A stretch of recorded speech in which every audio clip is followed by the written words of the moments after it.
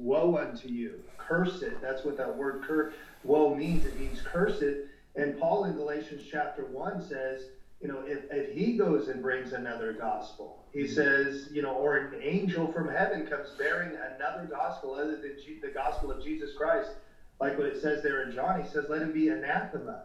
And anathema means let him be cursed. Let him be accursed, which is kind of the same idea. Let him be separated. Let him not be a part of the body. But let's say 2 Timothy chapter 3, verse 1, it says, but know this, in the last days, perilous times will come. Perilous just means difficult times, and that's what our day and age consists of. It says, and what are the difficult times? Men will be lovers of themselves, lovers of money, boasters, proud, blasphemers, disobedient to parents, unthankful, unholy, unloving, unforgiving, slanderers, without self-control, brutal, despisers of good, traitors, headstrong, haughty, lovers of pleasure rather than lovers of God. Now this is the part, verse 5. Having a form of godliness, but denying its power. What's it say? From such people turn away. Don't hang around with them. Don't be around them. The Bible says evil company corrupts good habit. So the deception is that they have a form of godliness. The deception is that they look like they're all white without. They look like they're Christians, but internally they really love themselves more than God. And so Jesus said, what? Unless one loses his life, takes up his cross and follow me, he can't be my disciple. Unless you lose your life, you're not going to find life. What's life? Life is Christianity. If you don't have life, you're dead in your trespasses and sin. And here he's saying they have a form of godliness, but they deny the power of a changed life, a changed Christian life, somebody that's different. And so that's why you turn away from them. You don't bid them Godspeed, because at that point, you're letting everybody else think that, hey, this is the standard of Christianity. Yeah. This is what Christianity is all about. And so then everybody will follow that, thinking that they can live as a hypocrite, call themselves Christians, not live any different than the world. And the Bible clearly depicts, if you're a friend of the world, not only are you not a Christian, you're God's enemy. That's what James says. John says the love of the Father's not in you. How can you be a Christian and the love of the Father not be in you?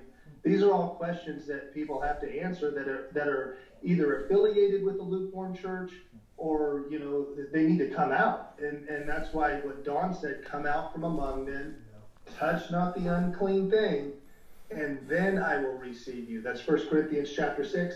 God's not going to receive you until you come out and not touch the unclean thing. You have to separate from those type of people that live like that, because a little leaven, like Dawn said, leavens the whole lump.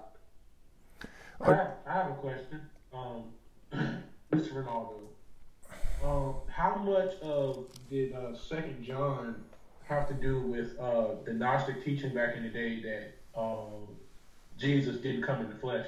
There's a teaching that since Jesus came and he was sinless, he had condemned sin was condemned in the flesh, he had overcome sin in the flesh. They were saying that he was a spirit. That was the only way that he was able to not sin while he was on earth. So basically, there's a teaching like original sin and total depravity these days that men use to they pretty much blame their sin on God, pretty much. So they'll say, well, we have a sin nature, so I can't stop fornicating, but I'm still in Christ. But you don't see that anywhere in the Bible. That's why John says, if you say you have no sin, people try to blame it on their flesh instead of them choosing to sin. He says, then you are a liar and the truth is not in you. That's kind of a reoccurring theme in 1 John as well. Yeah, we teach the same thing, Ronaldo. So I'm glad you brought that up. But it is true that John was addressing Gnostics as well as everyone, but they had some issues with a lot of the Gnostics of that day, and because they believed that it wasn't possible to live without sin in the flesh. So they believed that whatever you did in your flesh was kind of permissible as long as it wasn't your spirit. In other words, they said, well, they didn't sin even if they did something that's fornicated in their flesh, because it was their flesh that they blame it on.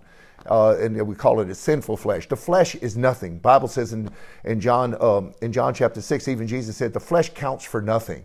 It's not this is just meat that covers the bone. When you look up anytime, some versions will say, like in Romans 6, will call it sin nature. But really the word sin nature is not in the Bible. It's really the word flesh. And when you look up flesh in the Greek, it's a word called sarx, which that word means simply the flesh, the meat that covers the bone. It cannot make you sin, and it is not sin. It craves certain things. It craves when it's hungry, and we talked about that, or thirsty. And we can either say, okay, we give permission to the flesh. Like Paul said, I keep under my body, I bring it into subjection, lest after I preach to others, I myself be a castaway, because we are ruling over our bodies are not ruling over us. So they thought that, like Ronaldo was saying, in their minds, they thought, well, Jesus Christ could not really have come in the flesh, because no flesh could live without sin, because the flesh would always sin, which was a false teaching of the Gnostics. So yes, you're right, Ronaldo, that's what they were bringing out. But we know that we were not born with a sin nature. Most of the religious world believes that they were, but that is a false teaching. The sins of the Bible says in Ezekiel 18:20 that the sins of our fathers are not passed on to the children, neither the children's sin passed on to the fathers. So we know that Adam's sin was not passed on to us, but as it says in Ecclesiastes chapter 7, verse 27, whatever, it says that we were made upright to begin with, but man chose and went his own schemes. But because we're wonderfully and marvelously made. It's not, the flesh counts for nothing. It's not anything. So sin nature, is just like you said, a penal substitution is not of essence, because it's not the truth. So we know that. So yes, he was, to address it, yes, he was talking to Gnostics also, but here he also is bringing out the point that not only that if someone has a Gnostic or believes that, does not believe that Jesus coming in the flesh is an Antichrist, but here he even goes so far as to say, whoever sins, whosoever, who would that include? Whosoever means everybody, right? Everyone, whosoever, he says in verse 9, transgress, whoever sins and does not continue in the teachings of Christ hath not God. Very simple. That's reiterated throughout all of John's writings, that if you sin, you're of the devil. And he goes on and on, speaking of that. The one who says, I know him, and keeps and obeys not his commandments, sins, and says he's a Christian, is a liar. The truth's not in him. All over the scriptures it talks this. So yes, a very, very strong passage you brought out. Very good passage. And it's a warning that you are not to, again, yoke up or go along with or hang out with people of the world. And I don't know, it's like you could preach on that forever, and you'd hope that people would get it, but I still see to this day some that are professing to be Christians, some that are saying they're Christians and have not forsaken that what the Lord has said to forsake you. Listen to me. God will not receive you. You may think you're received by God, but he said, when you come out from among them, when you quit fellowshipping with all that and you depart from that because you have leaven in your life, he said, then I will receive you. Don't come to me and say, well, I'm a believer, I'm a Christian, but I still got a girlfriend. She's not in fellowship, and she's not really walking like she needs to be. She's not believing that she can't sin. She still believes you can sin and all this stuff. And you telling me that you're walking in the truth? No, you haven't come out from among them. Are you still hanging out with your old friends and making an excuse? Well, I just want to be a witness to them. How else am I going to witness to them if I don't hang out with them? If I don't go out and stay with them and do these things with them, how am I going to be? But he says, come out from among them. Or I'm still hanging out with somebody that I shouldn't be hanging out with. Come out from among them. So he said, no, you don't wish them Godspeed. You share the Lord and you get away. Okay. So I was going to also bring up, John 8:31, it says, then said Jesus to those Jews which believed on him, if ye continue in my word, then are ye my disciples, indeed, and ye shall know the truth, and the truth shall make you free. So what I'm bringing out is, if ye continue. There's a continuance. There's a continuance. People come, and then they don't anymore. It's if ye continue. That's correct. It's the part that people don't. People don't continue. We have what's called today, I call it easy believism. Okay? They're told that you can pretty much do anything as long as you come forward and accept the Lord, ask Him to forgive your sins, and you're good to go. It doesn't require a loss of your life. And let me explain what a loss of your life is. A loss of your life is a denial of self. It's not an uplifting of self. It's a denying of it. It's denying yourself the desires of the flesh. It's denying yourself of your own agenda. It's not living after yourself. Like 2 Corinthians chapter 5 says that those that come to Christ no longer live unto themselves, but unto Him who died for them. So that's that's a new life. I always say this, Luke 9:23, if any man come after me, let him deny himself and take up his cross. Unless you lose your life, you can't have your life. Most people don't want to do that. So hey, listen, if you had a preacher, you trust that preacher, and that preacher's telling you, basically, you don't have to do that. All you have to do is come make this prayer, give your money to church, do these things, come regular, and you're good to go. Which way you think they're going to choose? They're going to fight, and that guy can be persuasive with words. They're going to fight to believe what he's saying instead of the truth. The comfortable, easy way. Yeah. It's the society that we live in with the convenience, comfortable way. That, see, what has to happen is everything has to change. Everything. Yes. And people aren't willing. And we talk about this so often because I'm running across it all week, every week. And just when I start thinking somebody's going to really change, they don't. Amen. Latia said this is the microwave generation. She's right. Right on, Latia. It's true. Yeah, fast. Everything get it quick and go. Gratification. Yeah. We want things now. If I pray for something, I better get it now, or I'm Yeah. not believe I'm walking away. Jesus said in who He really says He is, He's just a Santa Claus to most people. Wait on the Lord. Yeah. Thanks. Wes, go ahead. Yeah, Jesus, going along with there in 2 John, Jesus says that the way is difficult. And what you're saying, He says the way is difficult that leads to life. That's right. So anybody that says it's easy believism, like you're saying, it really shows that they're speaking contrary to the teachings of Christ. And that's what it says. If anyone teaches otherwise. And Paul says this to Timothy, says, if anybody teaches otherwise and does not consent to the wholesome words, even the words of our Lord Jesus Christ, and to the doctrine that accords with godliness. He says he is proud, knowing nothing. So he doesn't know anything. It's the same type of concept. Don't hang out with those persons because they're obviously teaching completely contrary to what Jesus taught. And so if Jesus said that the way is difficult that leads to life, there has to be some difficulty to actually become a Christian. It cannot be a free handout at that. If the teachings of Christ say that it's the pearl of great price and one must sell all other pearls to gain that one pearl, it's not just cheap. It's That's not right. just, here it is. If the book of Revelation says, I counsel for you to buy for me gold refined in the fire and white garments are not cheap. So unless you have a white garment, guess what? You're not going to be in the wedding feast. That's right. You're going to have a wrong garment. And if the garment of Revelation chapter 19, speaking of the bride of Christ, says it's the righteous acts of the saints, it has to do with you doing something. It's not cheap. It's not free. It's not just unmerited favor like they try to say that grace is. Grace is what teaches you to deny ungodliness and worldly lust and to live righteously, sober, and godly in this present age. That's Titus chapter 2, verse 11. If people would just pick up their Bibles and see what are the teachings of Christ. Jesus says, unless you cut off your hand and put it from you and pluck out your eye and put it from you, if you don't do that, guess what Jesus says? Matthew chapter 5. He says it's this simple. You're going to hell.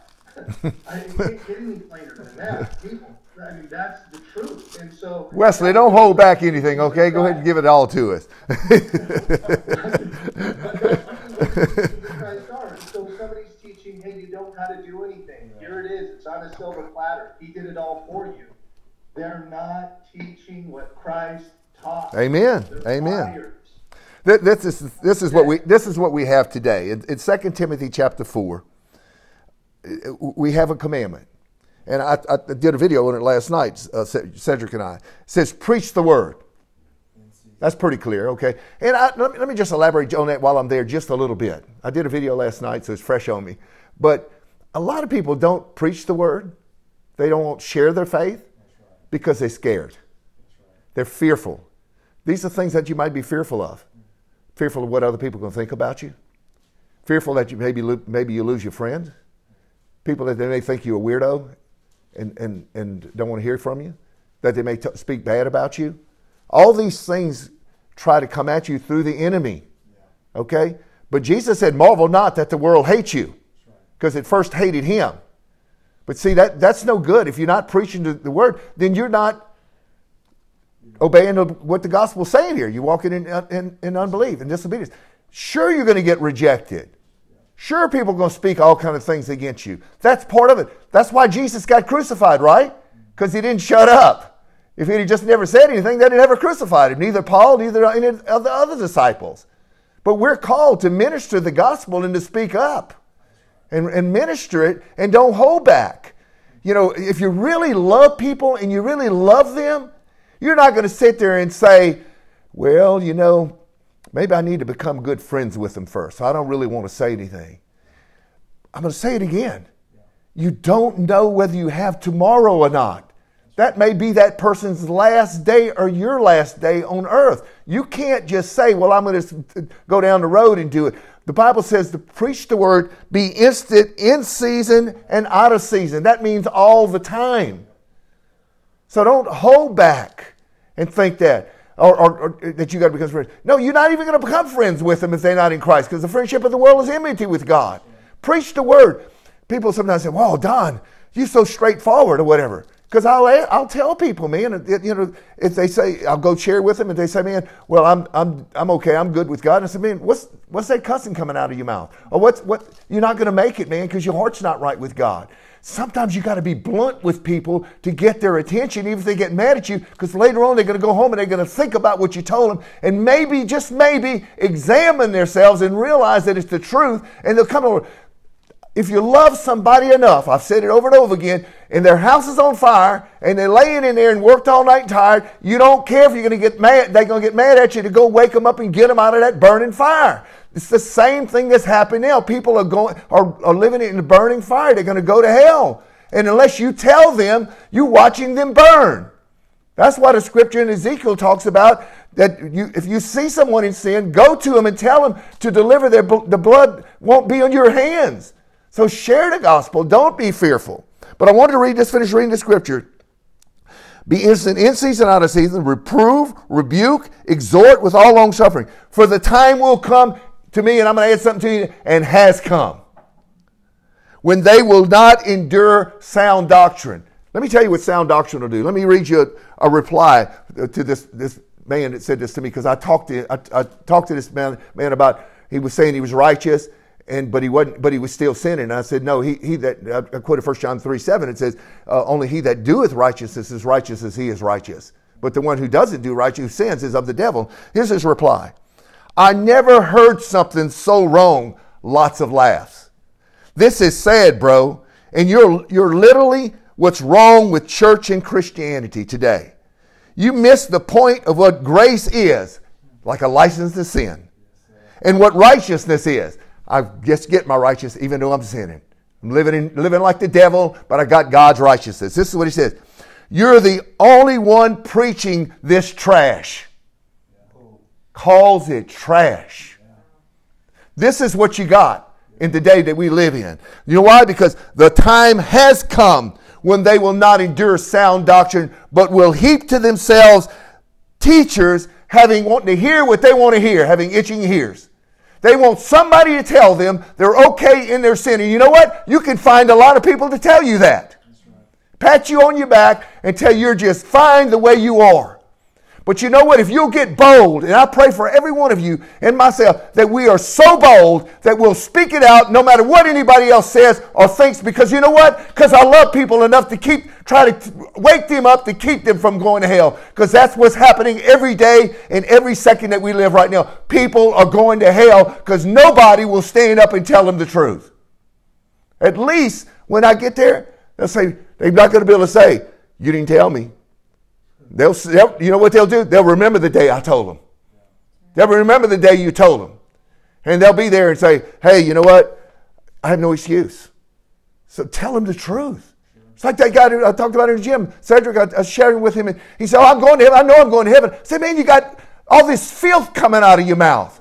How can you say you're going to heaven? Oh, man, I don't mean anything by that. I said, man, what comes out of the abundance of the heart, the mouth speaks. And I said, he that doesn't refrain his tongue, as James 1 says, his religion is worthless. Oh, well, God forgives me for that. I said, God's not forgiving you because you hadn't stopped. He's not forgiving you. You hadn't repented. There's no confession. There's no repentance. I said, you're in trouble.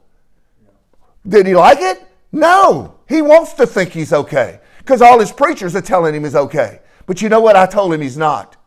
Let him deal with it now. I've delivered my blood. Delivered his blood. Who want to speak? Was that Eric? Yeah. Come on, Brother Eric. Hey, brother. Good to see you. Love you, brother.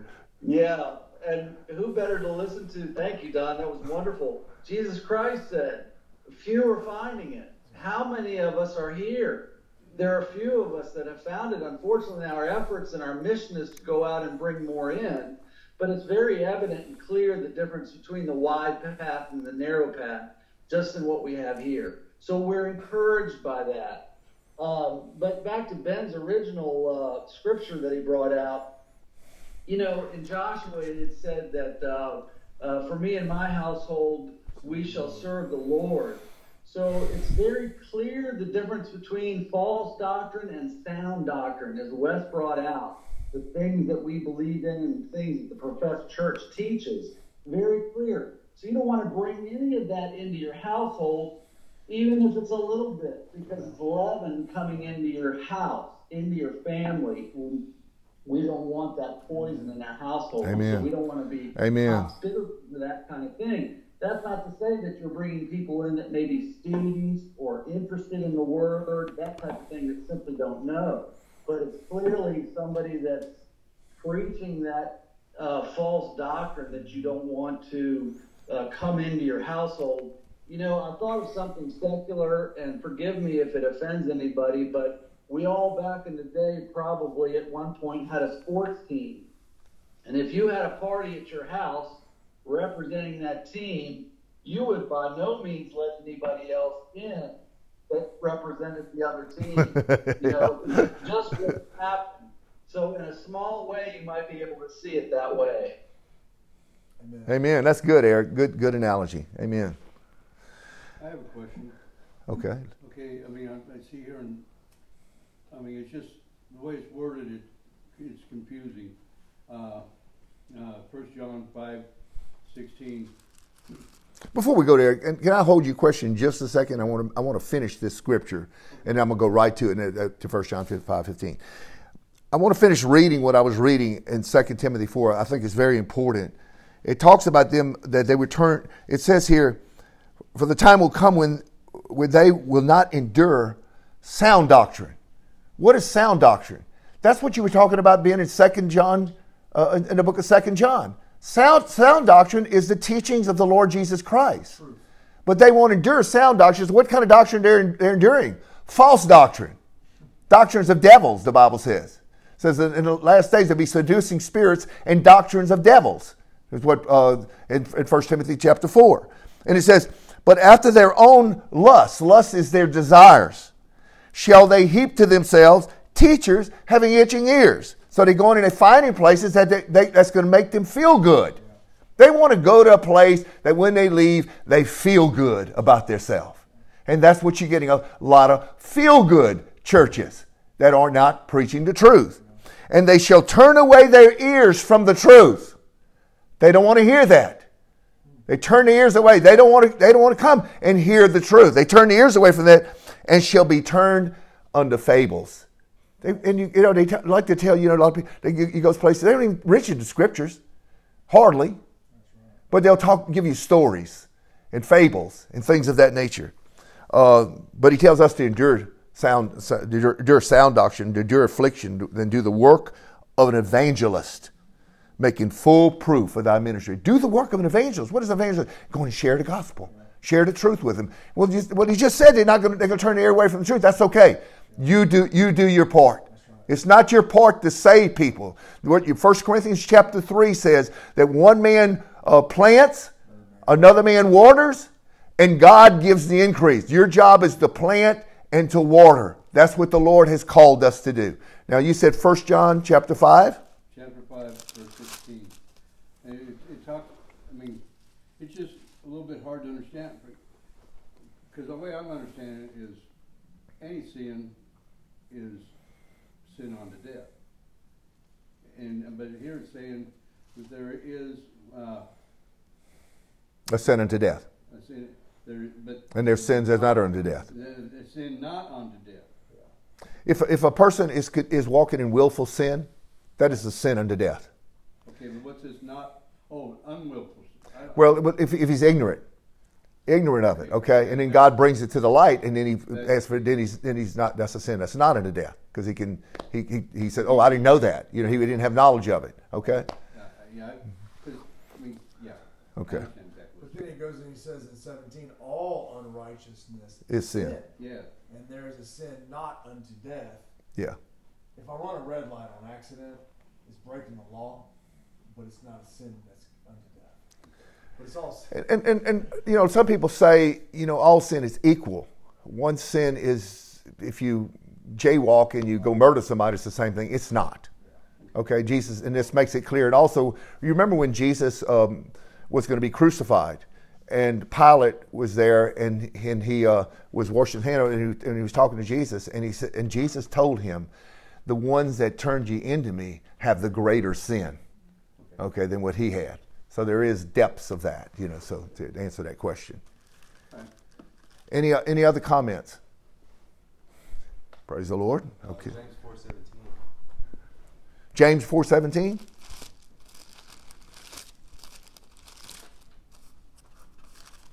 Strong one.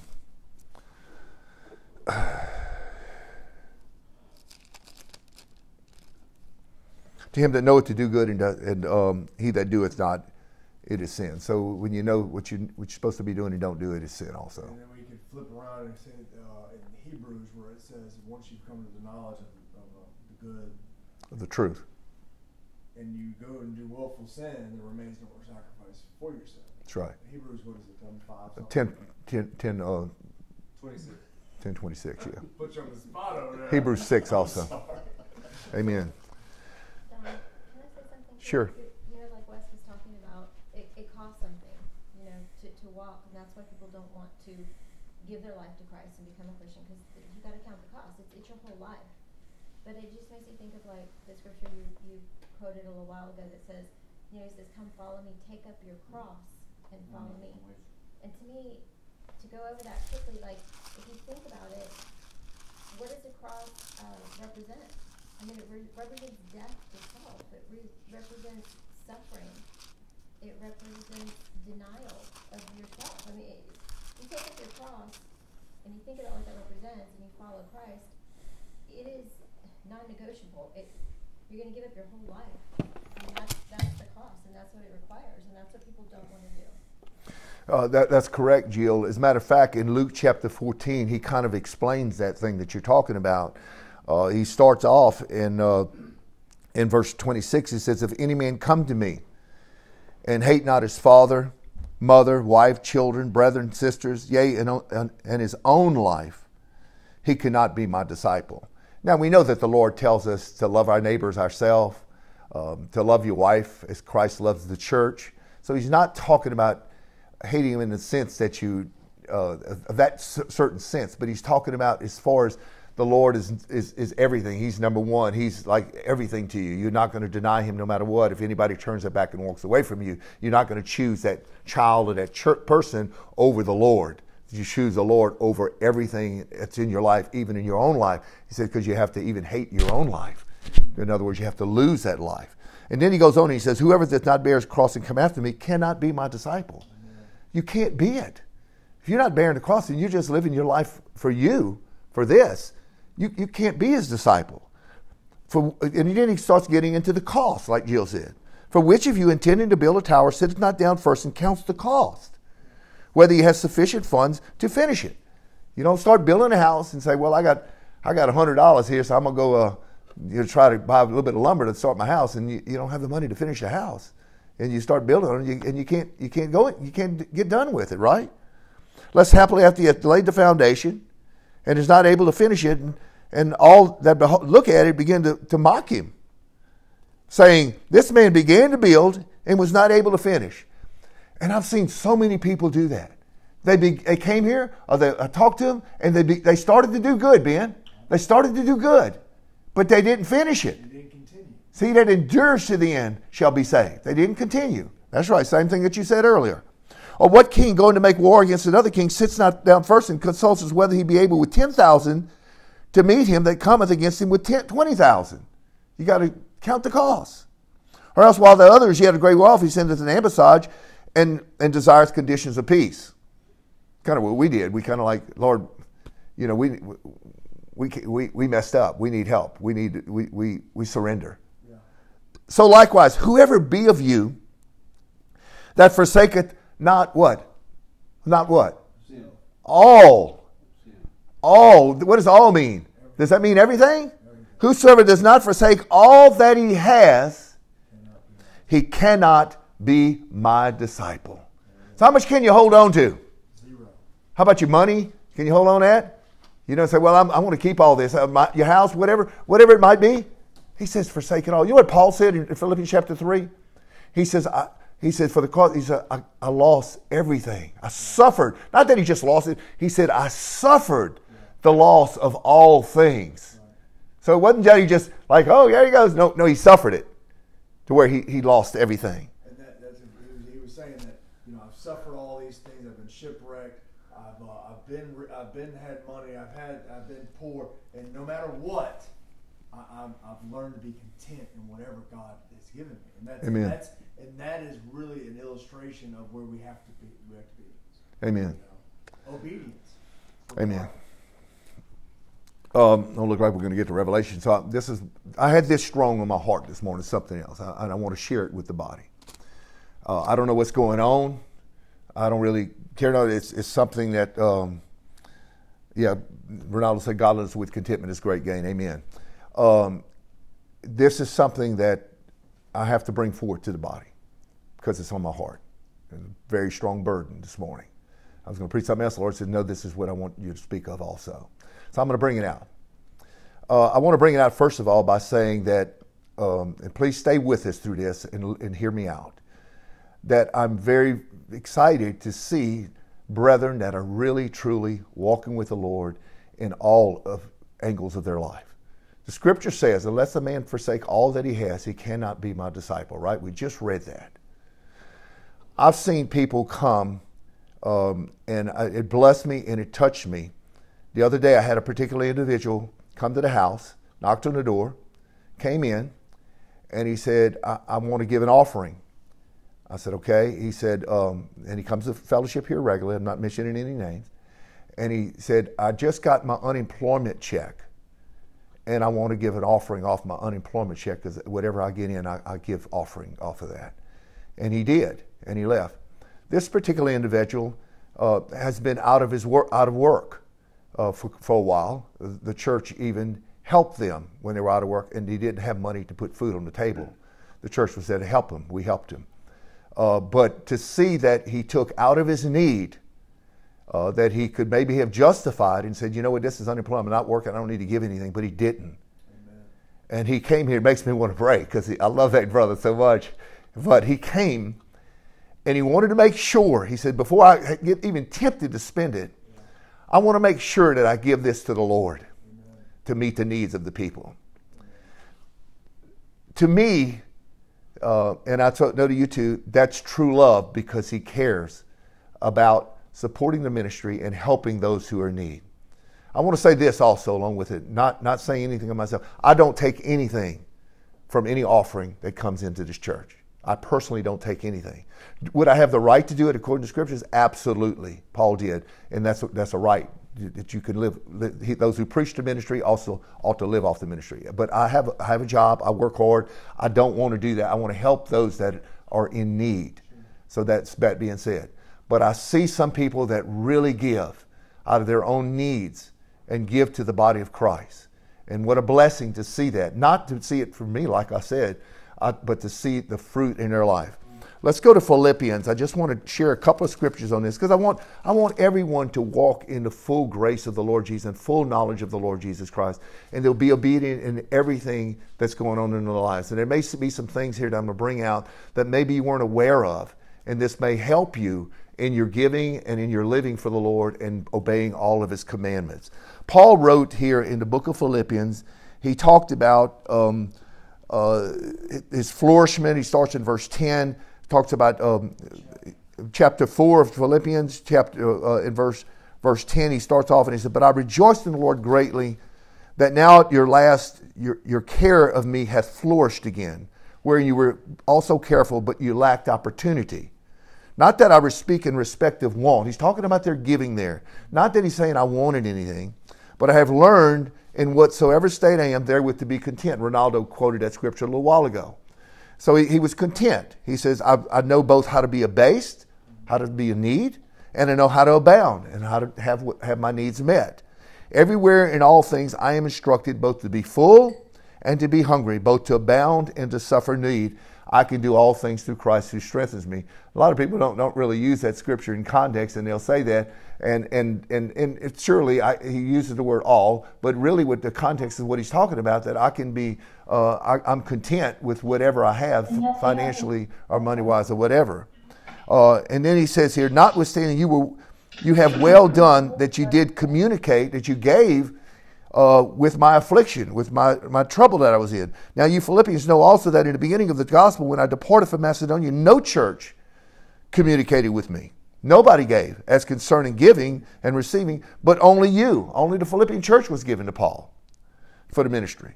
For even in Thessalonica, you sent once and again unto my necessity. He said, even though I was in a different place, I wasn't with you, you still sent money to me over in Thessalonica. Not because I desire gift, but I desire fruit, that I may abound, that may abound to your account. But I have all and abound, I'm full. So he's saying, I want to see the fruit of your life. And when you in your giving, I can see that fruit of your giving. And what a blessing. Now, some people may have the temptation to think, well, the reason I'm working is so that I can get all my bills paid for. I can get where I can get me a house. I can get where I can be, I can pay everything off, and I can be free to go minister everywhere, or I can, and all that sounds good and all. It sounds good. But that is not the reason you're working. Look at Ephesians chapter 4. I'll give you the reason why you're working, why we work. Ephesians 4, verse 28. Well, we'll start at verse 27. The Bible says not to give any place to the devil. So we don't want to give any place to the devil to slide into our lives and keep us from doing something that we're supposed to be doing as Christians, as believers in Christ.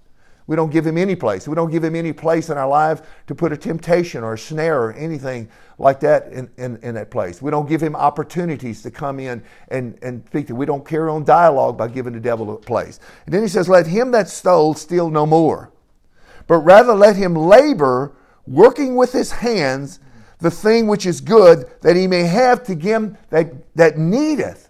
So why are you working with your hands? So that you have to give to those that are in need. Now that would be inclusive of your family. That would be inclusive of your brethren if somebody has a need. And we have people that come that we know of that have needs here. And that people in Skype that have needs. Some people have needs because they're in a situation because of their old life and the way that they walked before. They blew everything or they messed up, but now they want to come to Christ and they have needs because they're so far behind in finances. You need to help them to get where they can walk it on out now. You know, so you have needs of that. We have needs of people that lose their jobs, especially now. And they're doing the best that they can, and they're working whatever they can, but they have needs. So you want to reach out and help them. You know, we have needs of people that want to come to fellowship. They may not be able to get there, and they need some transportation. We need to help them. Whatever the need may be, we want to be able to help them. I have a burden right now in my heart about one of the brethren that he's living in a pull-behind trailer. I'm not talking about a trailer that you live in that's furnished and all. This is a utility trailer he's living in, and he threw a couch in there, and he's living in it. He's a wonderful brother. I want to help that brother. Why? Because I love him. And so should you. You want to help them. Now, the scripture talks about giving. Look at 1 Corinthians. 1 Corinthians chapter 16. Paul writes this. Same writer that just wrote Philippians. He writes this in verse 1. He says, "Now, concerning the collection for the saints, I have given order to the churches of Galatia, even so do you. Upon the first day of the week," which is Sunday, "let every one of you lay by him in store as God has prospered him, that there be no gathering when I come." So you see, Paul is talking to the church and saying, listen, do those collections the first day of the week, so that when I come, you know, we won't have to have a collection. We won't have to ask the people. You'll have the funds that are there. But the key, and that I want to show here, is that they were having a collection. And they were giving. The church was giving for the needs of the church. This is what a lot of people say, well, I don't need to give anything. Look at 2 Corinthians chapter 9. This is the Word of God. A lot of people think, well, the false church out there, they talk about giving. That's the only part of the law that they want to keep, is that you got to keep giving your tithe. 10%. So what happens sometimes when you come into the truth, you want to throw out everything that they had that was, you know, no matter what, if it was right or wrong. That would be wrong. We have to do and be obedient to what the Scripture says. We're accountable to what God's Word says. We have to do it God's way. I'm in agreement with the Catholic Church that Mary was virgin born. But that doesn't make me a Catholic. That Jesus was virgin born, excuse me. Yeah, I agree with that. That Jesus was virgin born. But that doesn't make me a Catholic. So even though I agree with some of the things that maybe the false church doesn't make me the false church. Because they have some things that are right. But they have the major things that are wrong. And that's the problem. Because a little leaven leavened the whole lump with them. But yes, they have some things that are rightfully correct. But here in 2 Corinthians chapter 9, again, it's talking about giving. And he says in verse 6, he says, "But this I say." Well, let's start at verse 5. "Therefore I thought it necessary to exhort the brethren that they would go before unto you and make up beforehand your bounty, your giving.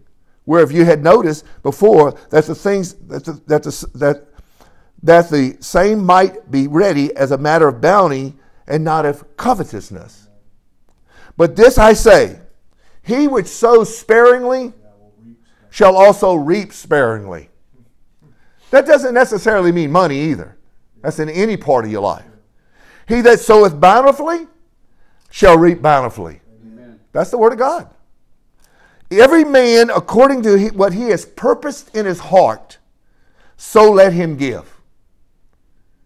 Purpose that, man, I want to give. I want to help the brethren all that I can.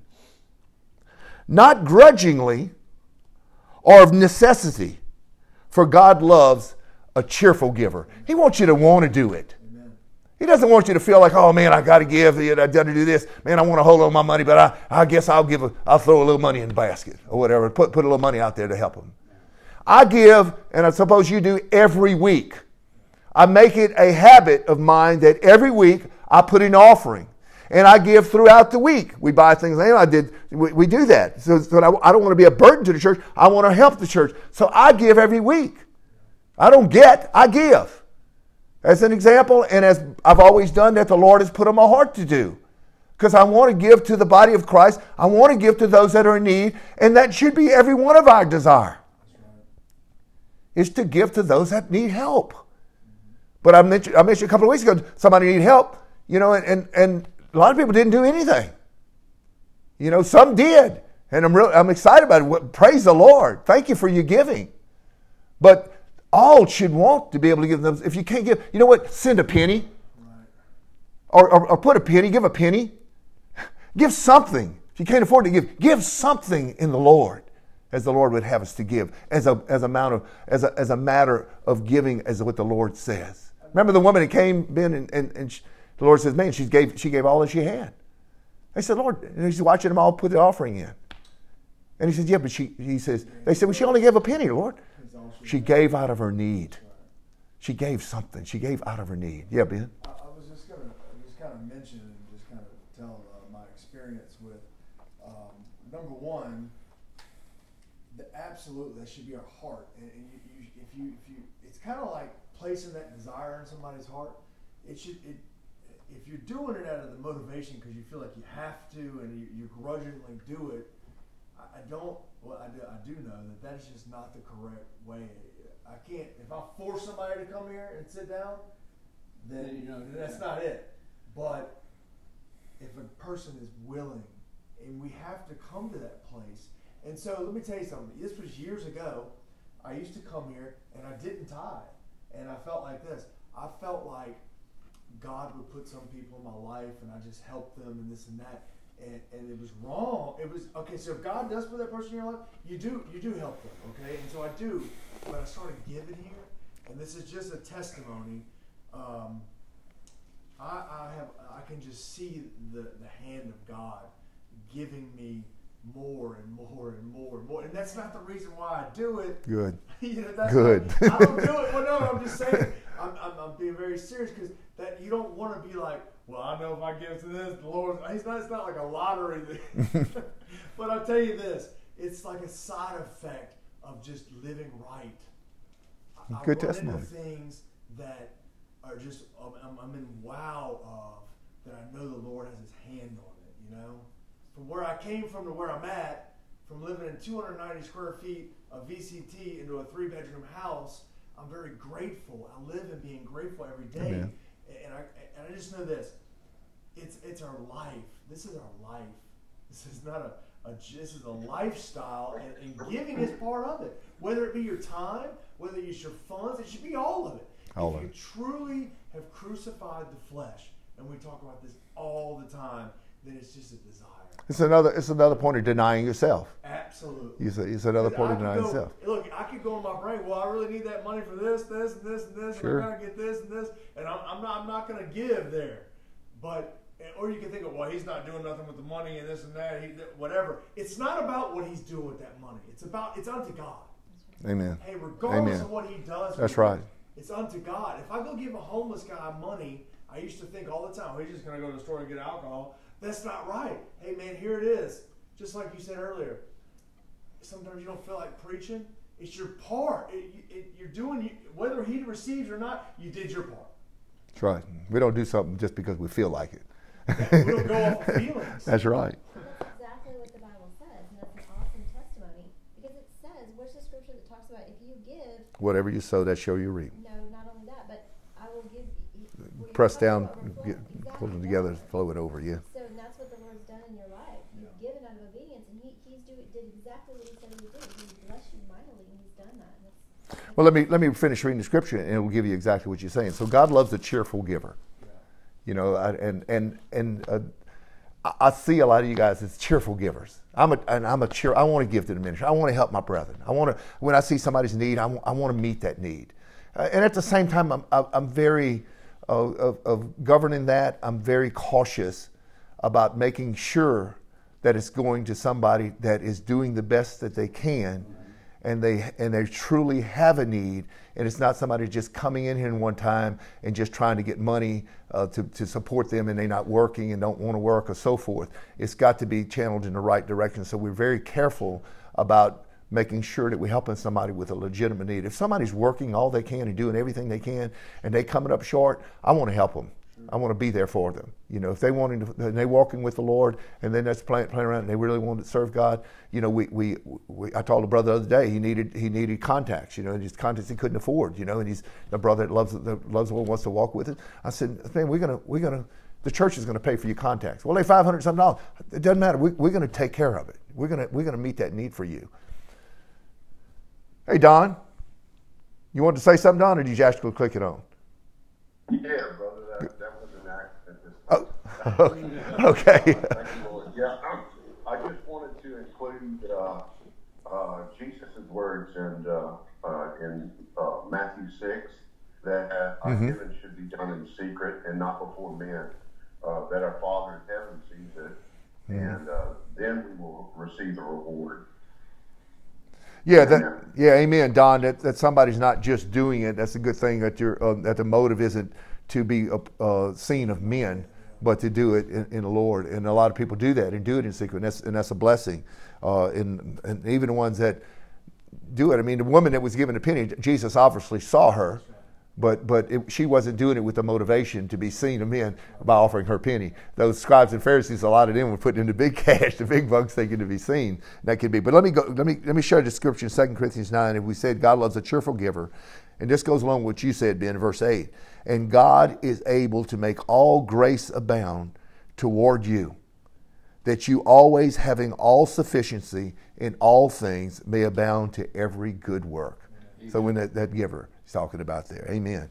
The Bible says, as it is written, he hath dispersed abroad, he hath given to the poor, his righteousness remaineth forever.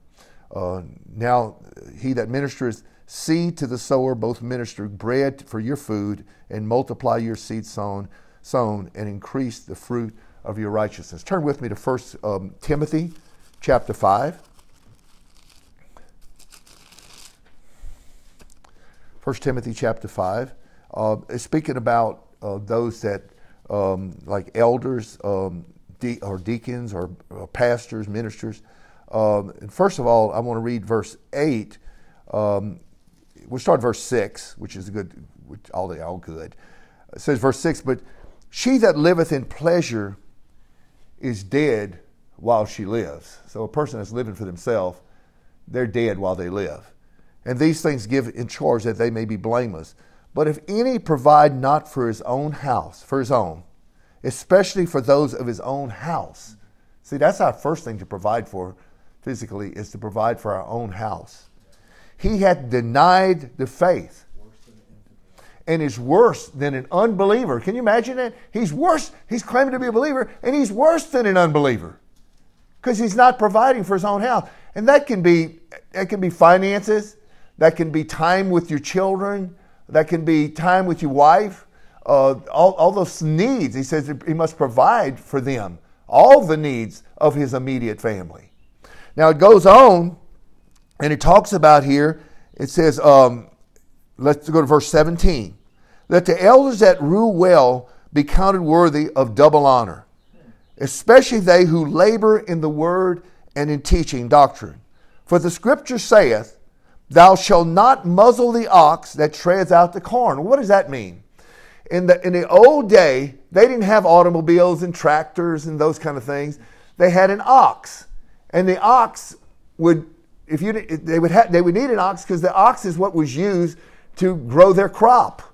They would use the ox to be able to make money or trade their vegetables and get some meat, whatever. They would use that ox. The ox was very, very important because that's what fed them.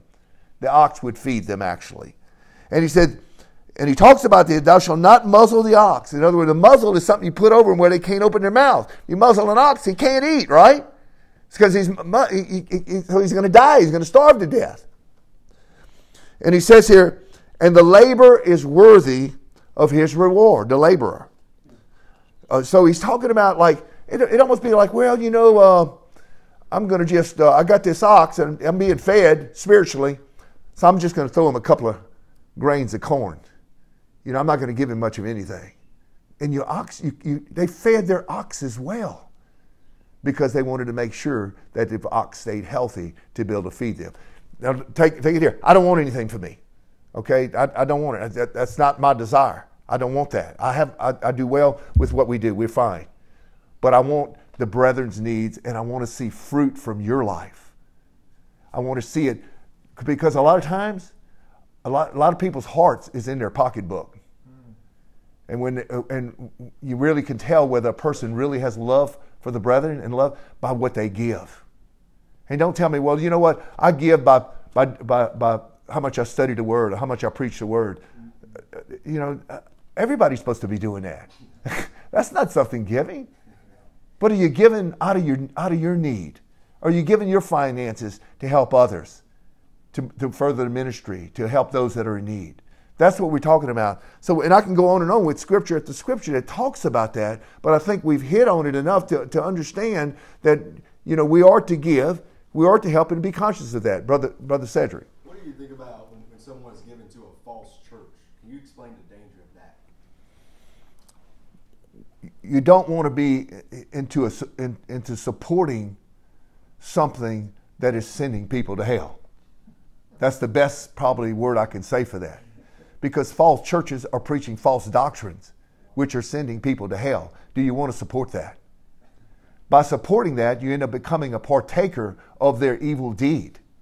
Now, if you're doing it ignorantly, you've done it ignorantly in the past, you've walked past that and you did it out of the heart of just giving to help those in need, then that's one thing.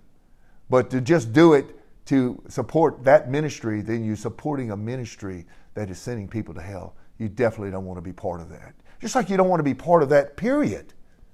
That's why the Lord said, come out from among them. That's why he said in Revelation chapter 18, he says, come out of that whore, my people. Come out of her and be not partakers of her sins. What are you doing by sitting or being in that congregation and listening to someone that's not even qualified to be a pastor or a deacon or an elder, because he said he must be blameless, and he admittedly is saying he's not blameless. He's saying that everybody's going to sin all the time, and you're supporting that, and you're listening to that, and you're standing there, then you're a partaker of their evil deed. That's why he said, come out from among them. Don't be a partaker of the sin, because if you be a partaker of the sin, you shall also, he said in Revelation 18, you will be a partaker of their plagues. That's a strong warning, and the wrath of God will be upon you. You say, well, my family goes there, so I want to go be with my family. No, you need to make a stand and say, family, I'm not going there. You go there. I don't want you to. You let your wife and family know. I don't want you to. I want you walking into the truth. If they choose to disobey what you're saying, then that's between them and God then. But you need to make a stand and say, no, I'm not going to that church with my family anymore because that church preaches false doctrines. Stay out of there. That's just like what Ben was talking about in 2 John. Same thing. You're going with those who transgress, and you go and yoke up and shake everybody's hand and have Godspeed with them and go there like you're standing there with them? You say, well, I'm just there. You're there. You're listening to, but what kind of message are you giving everybody? Unless you're going to that church and just going to stand up in front of everybody and say, this is wrong. You cannot sin and go to heaven. Go in there and do that. You won't be staying there. They'll kick you out. So either way, you don't need to be in there. Security. Come out from among them, he said. Don't partake of their evil deeds, or you will partake of their plagues that are going to come upon them. Light and darkness does not have fellowship.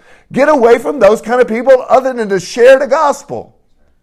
Praise the Lord. Be an influence on people. Stand up. Quit ye like men. And one of the last things, too, I think I'm bringing this up because I know that these are people that actually have experienced this conversations that I've actually had with people. And I think right now you're really helping a lot of people who are in these situations. Actually, I have a family member, had a recent conversation with them before, and they gave me some cash. And they said, hey, this is for you. I want to give this to you. And I said, no, thank you. I'm fine. I don't need that at this time. I really appreciate your giving. And she said, no, I don't want you to stop my blessing. I don't want you to stop my blessing. And I've heard that before, something that I've been taught from a kid. And I'd really like you to touch on that. If there's even a biblical scripture that regards that, if somebody rejects your giving, can they stop your blessing? I've heard that before. And so if you can touch on that, that'd be great. Go to the book of Acts. Acts chapter 20.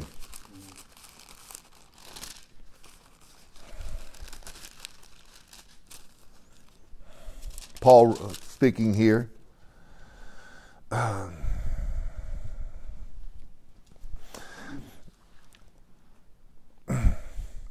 We'll start at verse 33. Paul writes, he says, I have coveted no man's money. silver, gold, or apparel. I haven't coveted anybody's.